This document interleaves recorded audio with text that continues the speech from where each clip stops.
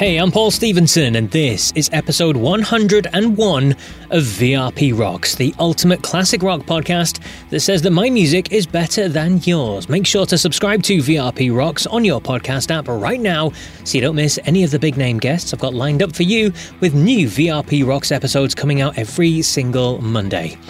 Now, let's stop there quickly and address that. Yes, I said VRP Rocks. Vintage Rock Pod has rebranded. Now, I was made aware by a company in America that I was infringing on their trademark with the name. So, with episode 100 out of the door and literally just days before the third anniversary of this podcast, October 5th, 2020 was when it was launched, I made the decision to avoid all the hassle and the drama and just rename the whole shebang. And to be honest, choosing the name was pretty simple. VRP. Pretty much everybody refers to the podcast as VRP anyway. It's the most prominent part of the logo. It's the first thing you see, so a pretty much obvious choice. And then the rocks part. Well, I think it fits well. It's a nod back to the daily podcast that I used to do as well. Many of you will remember This Day Rocks, and I still hope to bring that back one day somehow, but it also adds kind of the rock back into the name as well. So VRP Rocks. I hope you like it, or can at least appreciate the reasons behind me making the change. It is going to take a little while, for me especially, to get used to saying it, but I think VRP Rocks is a nice clean name and less of a mouthful, so if you see any posts online on social media, please give it a like or a share just to spread the word of the name change, please. Right, that's that dealt with. Let's get on to today's VRP Rocks. Now, today's guest is an incredible guitar player, underrated in my opinion. His work is instantly recognisable. The band he played with for over 40 years has sold more than 60 million records, won a Grammy Award in spectacularly unexpected ways, and continues to enthrall audiences to this day. I am, of course, talking about the former Jethro Tull lead guitarist, Martin Barre. Now, Martin hails from another hotbed of classic rock stars, Birmingham in the Midlands of England. He joined Tull in the late 60s and, along with Ian Anderson, formed a partnership that would carve out an incredible legacy in classic rock. You've got albums like Aqualung, Thick as a Brick, Songs from the Wood, A Passion Play, Benefit, Crest of a Knave and Minstrel in the Gallery. They're all still lauded today. His solo on the title track of Aqualung has been regularly voted high on polls of the greatest guitar solos of all time, featuring a number 20 and 25 in various ones that I've seen. Now, in my chat with him, he's very honest about everything that happened in the band, from his disastrous audition, which led to the band not wanting him and preferring someone else who would incidentally go on to become a metal god, the difficulties with making Aqualung, sharing the stage with the likes of Hendrix and Zeppelin and Pink Floyd and more, his thoughts on the Grammy Award win that saw them pip the overwhelming favourites Metallica to the best hard rock metal performance, his thoughts on the 80s albums. They went a bit more electronic, and when Ian struggled with his voice, and of course we touch on the split from Tull and how he was left all alone, but he wouldn't let it destroy him. It's a really fascinating chat with an open and honest man, a humble man with so much ability and respect. I know you'll love this one, so please sit back and relax and enjoy this chat with former Jethro Tull guitarist Martin Barre. Now, let's go back to when you were younger. Obviously, you were in bands and things when you were younger, but let's start with your audition then for Jethro Tull. I read that you said it didn't go too well. You were very nervous at the time. So what's your memories? What's your recollections of that first audition? It was a complex run-up to it because me and Ian were the two guys, the only two guys in England playing flute in the Roland Kirk style. So we sort of knew of each other through the grapevine, but had never heard each other and never met. So this was sort of going on, and you'd hear, "Oh, I went to see that guy who plays flute like you," and he was probably getting the same his direction. And finally, we played in Plymouth, which is where I live, near Plymouth, the Van Dyke Club. It was the opening night of the Van Dyke Club, which is an amazing place. That they had pretty well every band from the UK, Cream, John Mayall, wow, The Who, Pink Floyd. It was like the marquee, but it was here in Plymouth. So it was, this was the opening night, and it was Jethro Tull headline and Gethsemane, my band, supporting. So he was the big meeting we've been waiting for all these months. And we got on great, and we talked about the flute. We both played, and obviously very similar style. So I was playing flute and guitar, and my band was a blues band. So few months later, Mick quits Jethro, Tull. They're looking for a guitar player. They're trying to think who they know. They remember me, but they can't remember my name or the band I was playing in. So in the end, Terry Ellis, the manager from Chrysalis Records, found me. And he found me on the we were quitting because we just given up. We've just been making no money for 3 years. And we finally going to call it a day. The very last gig, we were in London and he found me. Wow. Gave me his card, said call, and I knew what it was because I'd seen the advert in the Melody Maker. I was too scared to apply. I didn't have the confidence. So there was the card, called me in the morning, go and audition for the guys. I turned up in Soho in this basement room, and the whole room is lined with guitar players all the way around the wall, with Clive and Glenn in the middle, jamming to each one. Want to come up, jam. When Ian had enough, he'd tap Clive on the shoulder and they'd stop and go, thank you, next. So it was this like no pressure at all, yeah. It was horrible. It was hideous. So, I mean, I didn't fall apart, but I was rubbish. I was so bad playing guitar. I said, shall I play a bit of flute? I don't know why I said it. So I had I played some piece that I knew on flute, and that was really good. But that was no use. So, okay, they had a short list of me, Tony Iommi, I think Mick Taylor. That they went for Tony. Tony didn't particularly meld with the music. Didn't suit him. He wasn't comfortable, and at the same time, I'd call Ian and I'd say, look, it was dreadful. I played really badly. What's going on? Because, if there's another chance, I'd jump at it. There was. We had a rehearsal in Angel Islington in a pub all day. I learned a bit of their music. They learned a bit of mine. And there we go. And the chemistry was there and it all worked out fantastically. Yeah. Well, I just, something in me that I knew that was the gig, my gig. And I don't know why, because I was a very shy and not very confident musician, but I just knew it was meant to be. Meant to be, indeed. Fantastic stuff. Indeed, yeah. In terms of Ian then, obviously he comes across his persona as a crazy English gent or something. What was he like in those early days? Sort of larger than life, amazing personality, and Scottish. He'd pick you up on that one, Scottish gent. I think I was a little bit in awe of him. So it took me a while to settle in, but I don't think the band believed I was the right guy for the job. We did a few gigs and people didn't like me because they knew Mick, they knew Jethro Tull as a blues band, and we weren't playing the blues, we were playing the music from Stand Up. And they didn't necessarily like it at all, and they wondered where Mick was and why the guitar player wasn't a blues guitar player. And then finally we did a gig in Manchester Uni, and we went down great. And me and Ian were backstage, and we were like, I was so relieved, obviously, but nicely, so was he, because he'd made this decision. Yeah. And he'd really put his neck on the line, and finally it was accepted. And the next week we were in Europe with Hendrix. So we were supporting Hendrix for a few weeks, and then America, recording Stand Up America.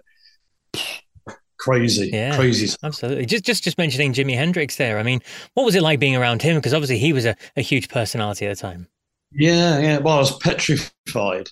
The first year in Tull, I played with Jeff Beck, Hendrix, Mike Bloomfield, Frank Zappa. Wow. The list goes on. Like every great guitar player in the world that were all my heroes, I was having to play on stage before they came on, and Led Zeppelin. So I was terrified, but the first one was Hendrix. but he was the nicest guy on the planet, and he chatted to me. He knew the situation. He was just lovely. I mean, he was the perfect person to meet in that sort of league of amazing guitar players. So it was a tonic, and it sort of set me up to deal with other people, because it's sort of very intimidating, sort of being thrust into the Division One, and I was sort of a non-league player, so I just really was in at the deep end. Well, you say non-league, but you very quickly rose to Division 1, because Stand Up, the album itself, went to #1 in the UK. And you talked about you were quite shy and lacking in confidence. But with the change of direction from the previous record and the previous sound of the band, and having this #1 album, I mean, that must have really affected your confidence and helped you grow and helped the band grow as well. Oh, absolutely. Yeah, it was amazing. And I think we were in New York when we got the first pressing of Stand Up, and we were all in a hotel room and we listened to it. And I mean, we were really proud of what we had done, and it hadn't been released. And then, of course, people loved it. It was just a dream ticket, and as you say, it built all of our confidence. Ian as a songwriter, the band, and definitely me as a guitarist as well. So it was the best thing that could have happened. Yeah. And then following that benefit, another big album. But the big, like, an inroads, and the one that really changed probably your lives as well, the worldwide smash hit Aqualung. It's such a recognisable album, the artwork. I mean, the title track itself, and we'll touch on that title track first. I mean, the riff itself, where did the riff come from? Well, in the early days, Ian pretty well wrote everything. The chords he wrote on guitar, yeah. So chords and the main riffs were all his.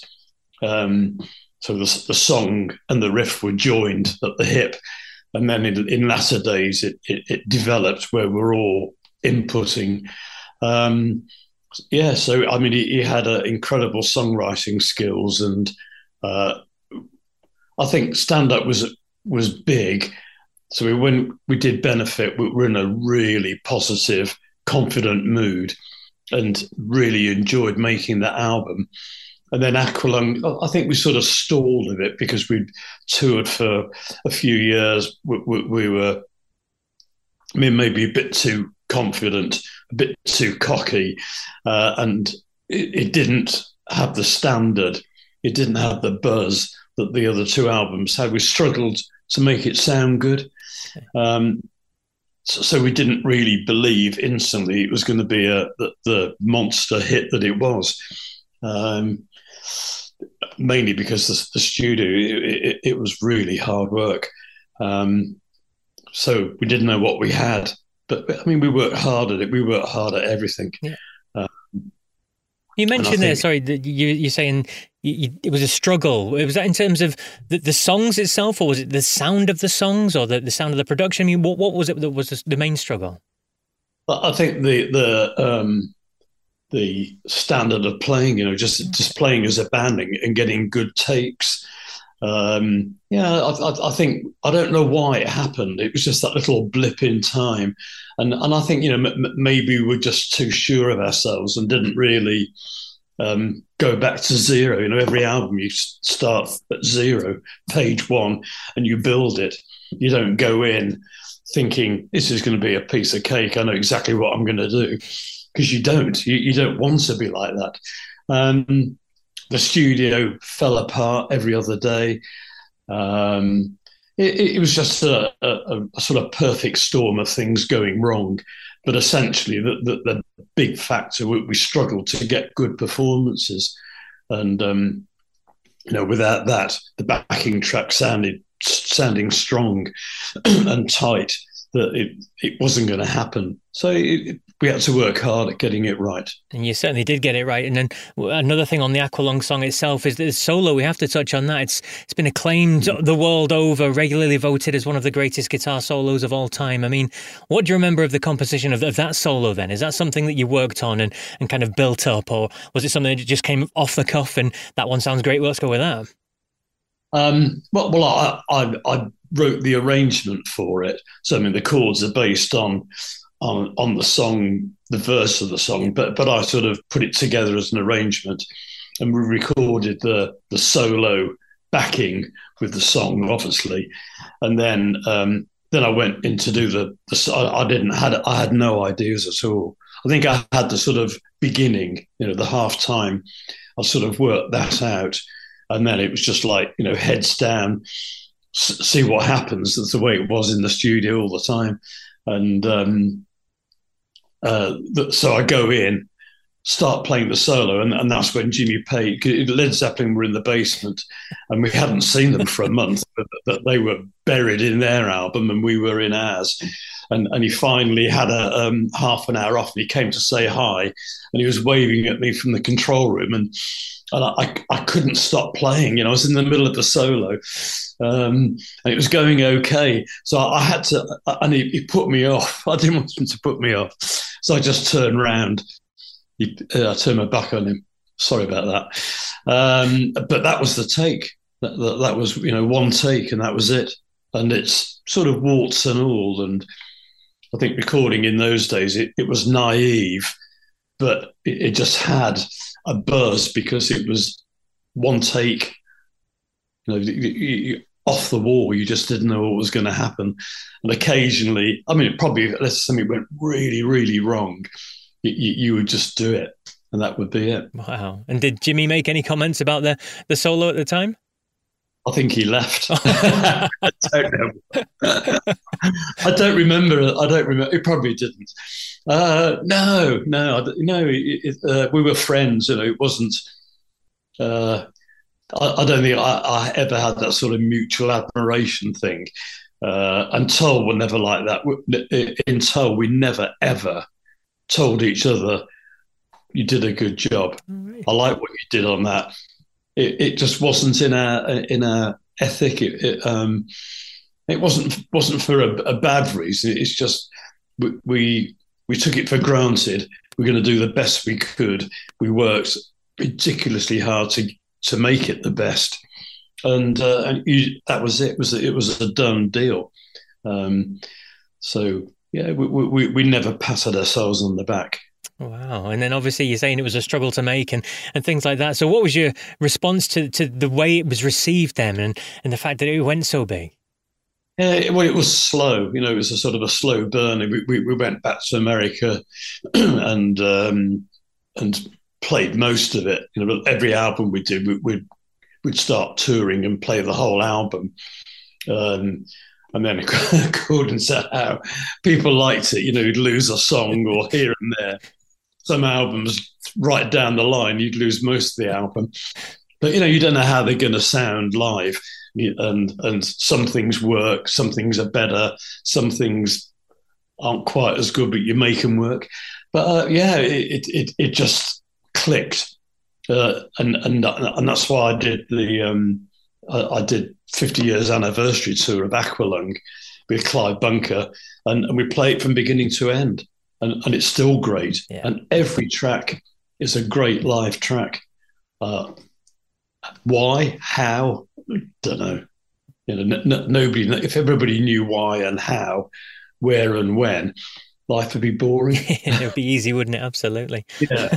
So I don't know. It just clicked with the audience. And then, obviously, we took it around the world. We took it UK, Europe, Japan, South America. We just started touring everywhere because we loved working. Yeah, brilliant stuff. And then moving on to Thick as a Brick. I mean, one long continuous piece of music. Apparently, Ian's response to the fact that Aqualung was labelled as a concept album. What was your thoughts, or what was the band's kind of reaction to this when this was first raised, the idea of having a one song continuous record kind of thing? Well, it didn't actually make any difference. Okay. The thing about Thick as a Brick, it's two reels of 24 track. Yep. And so that's special because, I mean, you can take an album and you can segue music. There's a way of working it.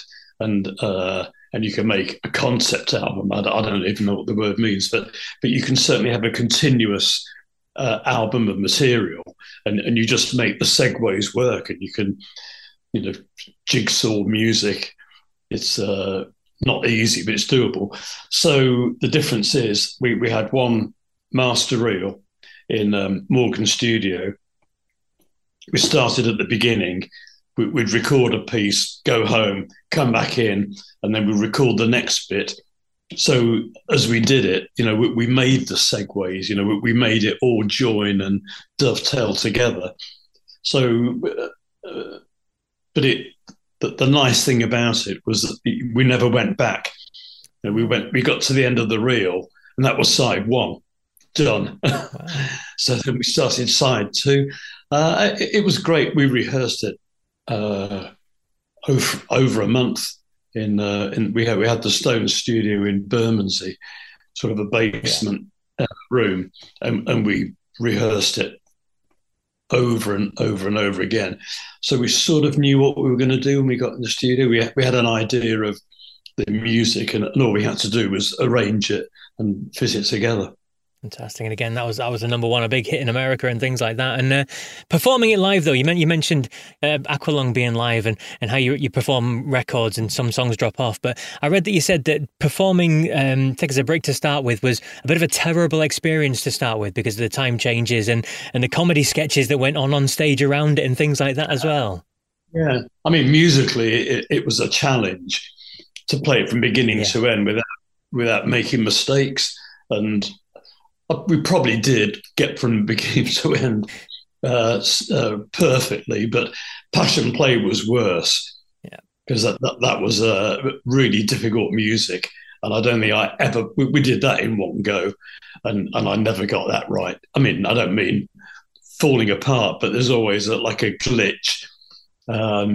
It was really difficult to play, but no, it was a challenge, and we rose up to it. Every album we did was a little bit harder, took a little bit more work, was a bit more musical, demanded more of us in every way. And that's what kept us thriving. We thrived on the challenge, on the work load.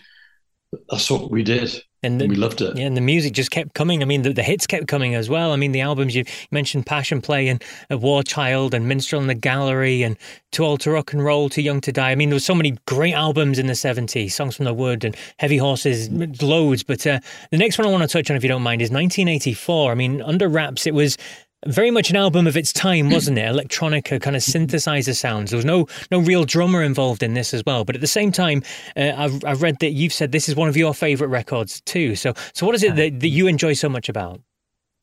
I think they're just great songs, and Peter Batessi was involved, and he's an amazing musician, and he just taught me a lot about music, about chords.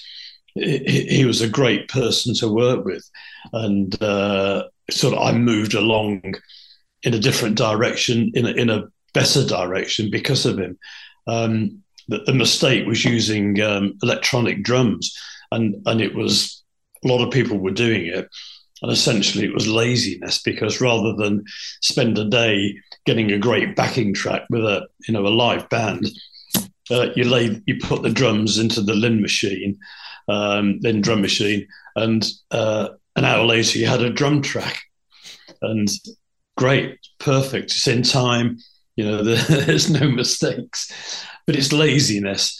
It was cool at the time. Retrospectively, it's hideous because the sound is just horrible. And it's a shame, because the if that album was recorded with a live drummer, it would have been a different beast.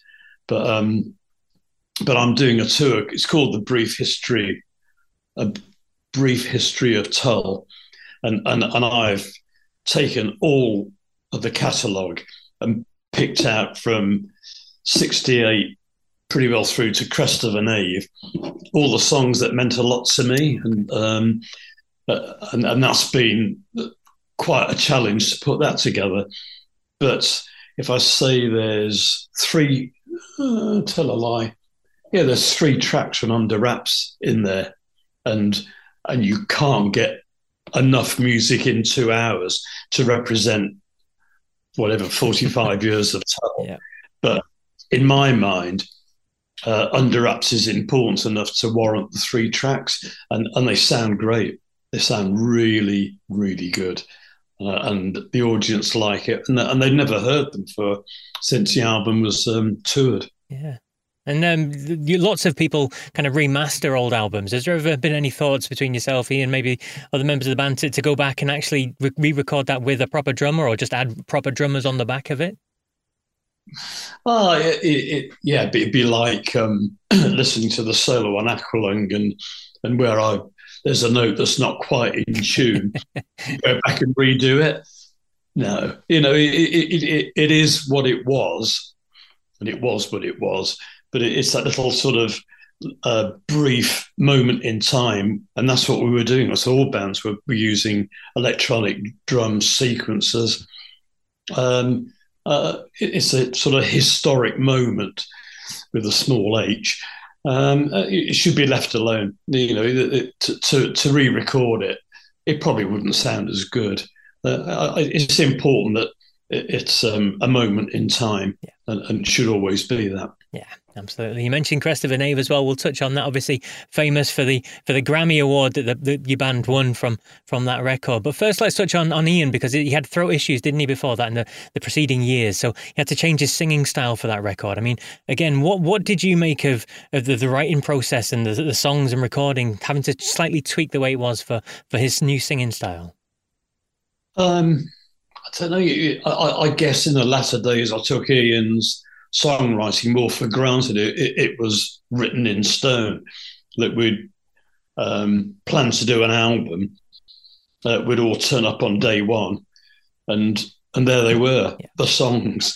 And Ian involved me and some of the others. Peter, he involved David Palmer, Eddie Jobson, in different versions of the band. He would bring them into the writing fold, if you like, and encourage input from everybody. So he encouraged me, and I didn't write. So, at first it'd be, a few seconds, little idea, and then a little segment, and then a song. I wrote 2 songs, I think, ever. But it kick-started me into my own writing, and that's me. It's a separate musical direction, but it crosses over. Obviously, it's influenced in both ways. Yes, so it always, the music started evolving because of the people in the band. So when Dave Pegg was in the band, he brought mandolins, the Fairport folk influence, and we embraced that and learnt from it, wrote around it, and there was a new album. Maybe songs from the Wood, Heavy Horses. I've got to think which ones Dave was involved in, but it changed the direction, sort of knocked us a little bit off track in a good way. And then David Palmer brought classical music into it. Peter just virtuoso playing, and Eddie Jobson the same. Really, I mean, the things that Eddie came up with, I had to play them. I'm like, I had to learn how to play these crazy things. But you either do it or you get left behind, and I don't want to get left behind. It was great. It really kept us thriving, as I said before. You're just working really, really hard to keep pushing ahead. Yeah, absolutely. And what did you make of the whole Grammy Awards thing? Because obviously everyone had Metallica down as the band that were going to win, and it really was a huge shock, wasn't it, when Jethro Tull won, because you guys weren't even at the awards itself. No, well, the record company didn't think we'd get it, and they said that we stood no chance, and they said, don't go. I mean, I really wanted to go. even as a loser, I wanted to be there. So I have to say it was their mistake and their lack of confidence in the band. But yeah, what a shame, because the biggest moment possibly ever in my career, and maybe Ian's and the others, it was lost forever, and it didn't come across well that we weren't there. It just looked really bad. But despite that, I'm proud of it, and it's a big deal. It's a big deal for me because essentially it was me, Ian, and Dave Pegg that wrote, arranged, and recorded that album. So I feel a big part of it, and yeah, dare I say I deserve it. Absolutely, you do. Yeah. I better not say that, but I don't have a problem with it, because to me it doesn't just represent one album; it represents years and years of a band putting something into the system. And I think that year, whoever it was recognised that we needed a little bit of a nod, and it was a good album to choose. Yeah. Absolutely. And you mentioned the recognition and things like that. And just a quick question on the whole Rock and Roll Hall of Fame. I know this comes around all the time and people asking why Tull are not in. I mean, what's your opinion on that? What's your take on why you're not there? And is it something you'd welcome if you finally did get the nod? The problem is there isn't a Jethro Tull.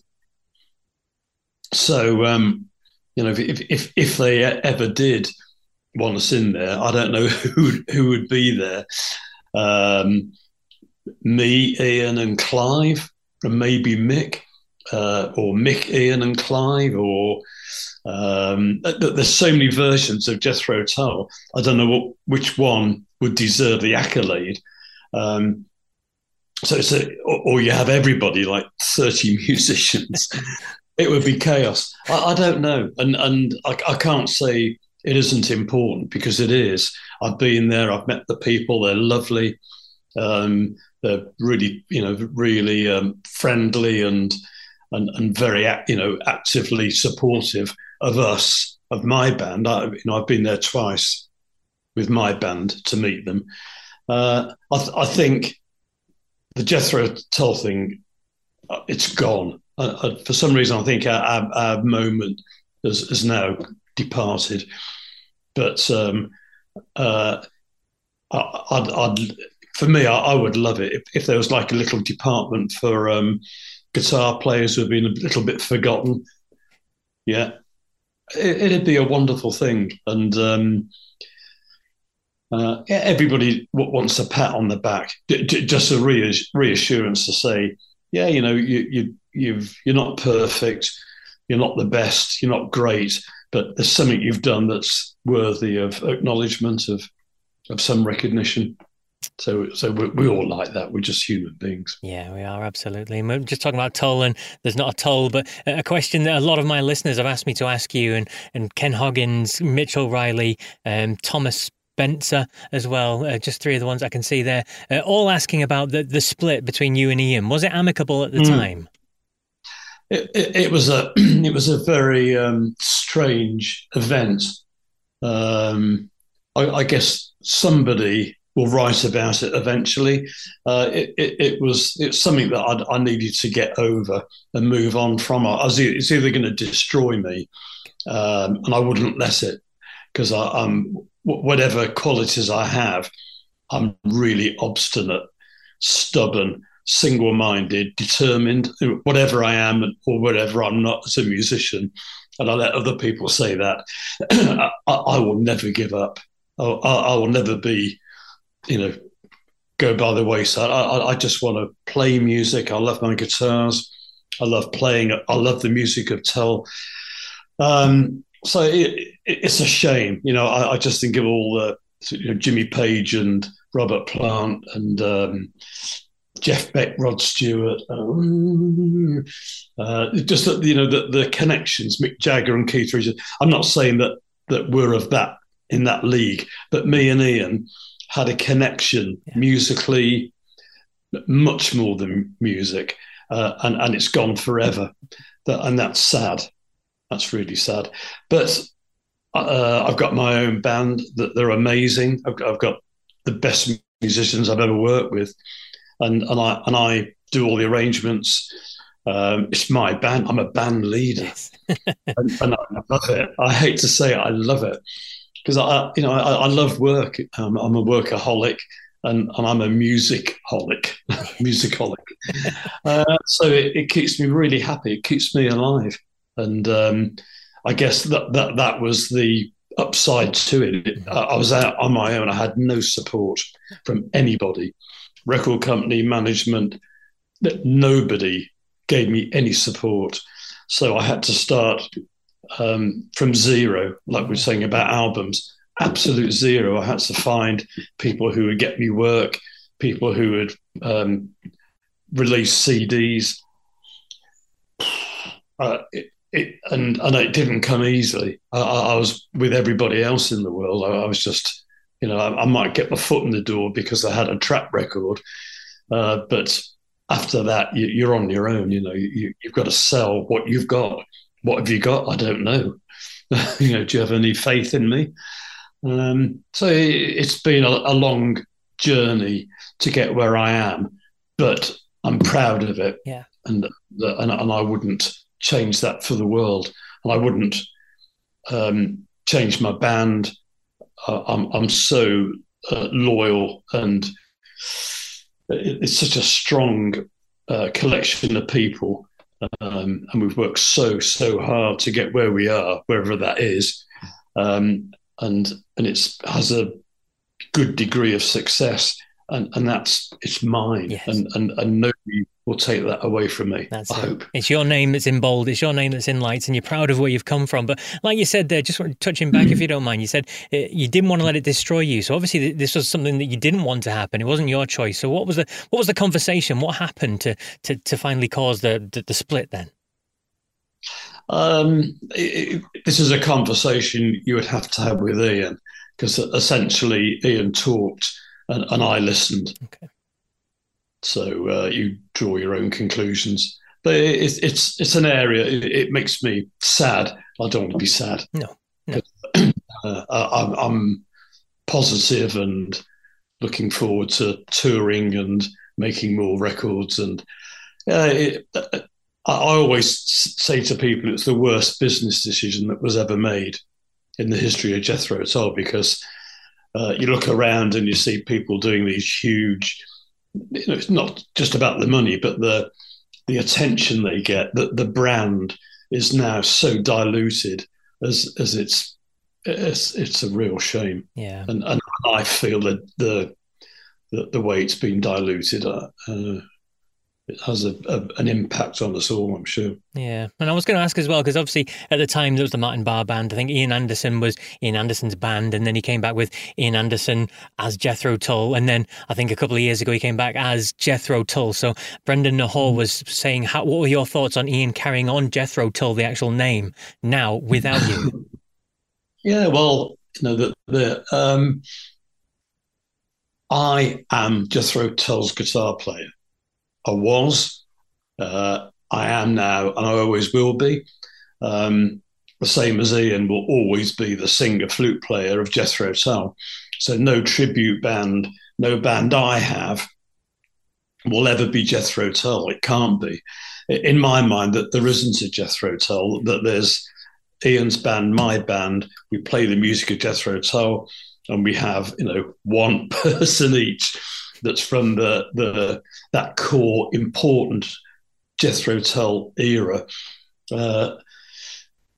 It's a really difficult area, and people have to make up their own mind. And there's room for everybody. It's a big world. Yeah, absolutely. And as you said, you're touring and you're receiving brilliant praise, and the crowds are still turning up and everything like that. You're going down a storm absolutely everywhere. You look on social media and anyone that's seeing you live spewing praise for you. So that's always fantastic to see. But just moving slightly off topic then, just from that, the likes of Steve Vai and Joe Satriani and Joe Bonamassa, they all cite you as being a big influence on them. And then you've got Mark Knopfler describing your playing as magical. I mean, as someone who said that he's quite shy and confident confidence is not a big thing for you and things like that. How does it feel when you hear things like that, when you've got legends like that? Love it.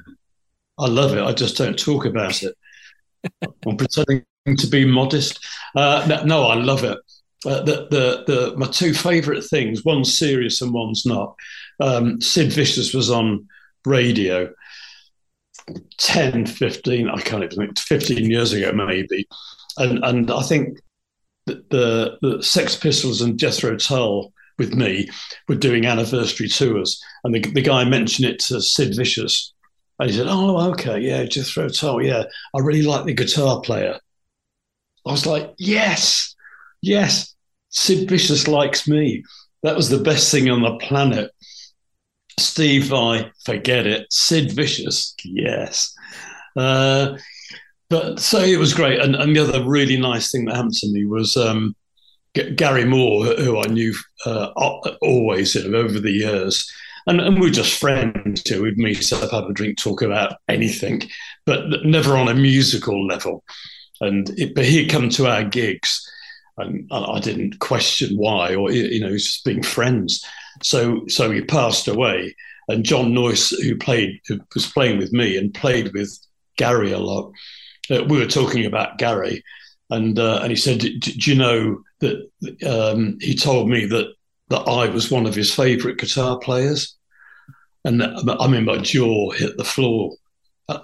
He would never have said it, but that's just. It was wonderful. Yeah, absolutely. But it doesn't affect. I still work as hard as I can to play. I'm never as good as I want to be. I never will be. And for every one of those, I listen to a live recording, and I go, I hear things I play, and I just go, no, do that again. They're not good enough. There's I drive myself way beyond any of that. Oh, brilliant stuff. Now, obviously, you've mentioned it a couple of times that you're touring, you're going back out across America. You've got loads of shows. I think it's like 26 shows you're going to be playing across, a 35-day span. You've got an awful lot of shows in a short amount of time. It's the brief history of Tull tour. So for anyone who's in America listening to this right now, I mean, what can they expect from the tour? I know you've spoke about it briefly, but what can people expect from it, and what are you going to do? Where are you going to go? Well, I think the set list is now on the internet, because I was talking to... In my mind, it's like a big surprise. Of course, after the first show, it's not a big surprise. But it's a lot of quirky things. I play flute, Roland Kirk instrumental. We play Society. That's a really rare track acoustically. Under Wraps Electric, Under Wraps Acoustic from the album. Great, just two great versions of the same song. It's a real melting pot of all the things I love about Jethro Tull, and it's a gamble. I like it. Do you like it?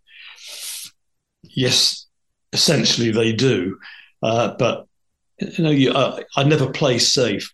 So there's a lot of the big hits that just aren't there, and they don't need to be, because it's Jethro Tull catalogue. It's a very deep catalogue. It's long, but it also has depth. Every album has tracks, hidden tracks, if you want to put it that way, but they're just things that don't get a lot of airplay or a lot of chat about them, but they're just great songs, and they sort of fell under the radar, and I want to bring them back. Fantastic. So fans of Tull that love the back catalogue, that want to hear something a bit different than just the big hits, and should definitely get along to see you. Yeah, it's 2 hours of great music, and we love doing it. And you never know. I did a 50th anniversary tour, and then I did an Aqualung celebration tour with Clyde Bunker, and now it's this one. And in my mind, this is the one that wraps it all up.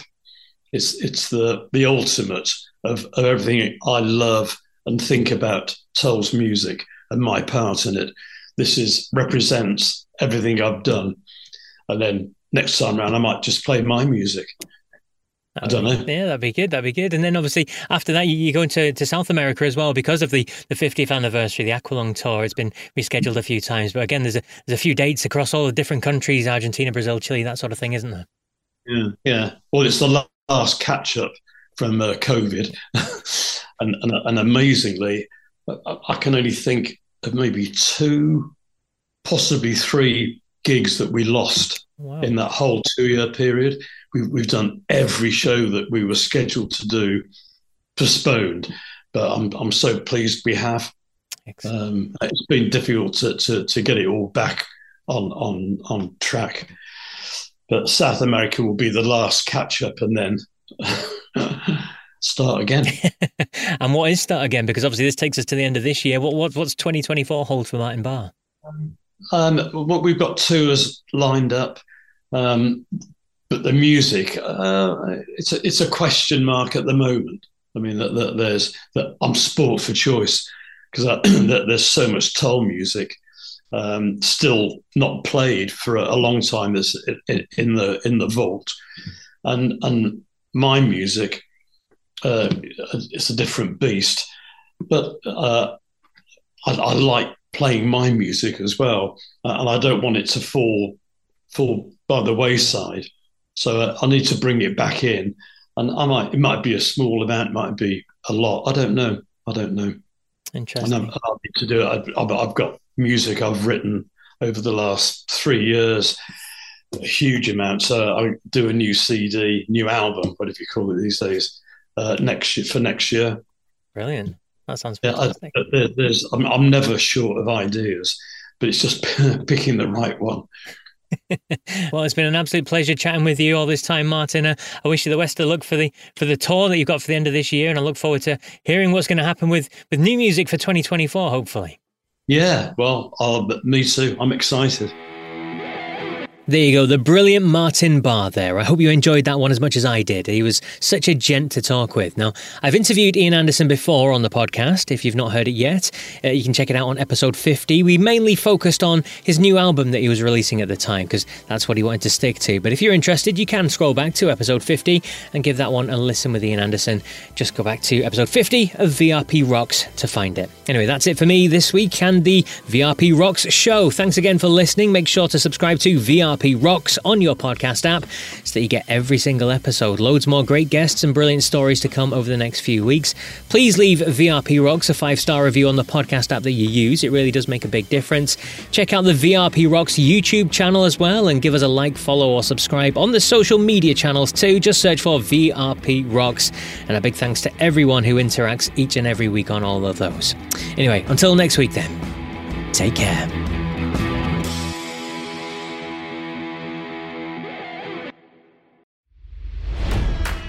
It's NFL draft season, and that means it's time to start thinking about fantasy football. FantasyPoints.com features industry-leading experts and prognosticators using proprietary hand-charted data to help you score more fantasy points. FantasyPoints.com is the place to go for whatever kind of fantasy football you play. Whether you play fantasy football, daily fantasy sports, or do a little bit of everything, Fantasy Points has the meticulously researched content to guide you to victory.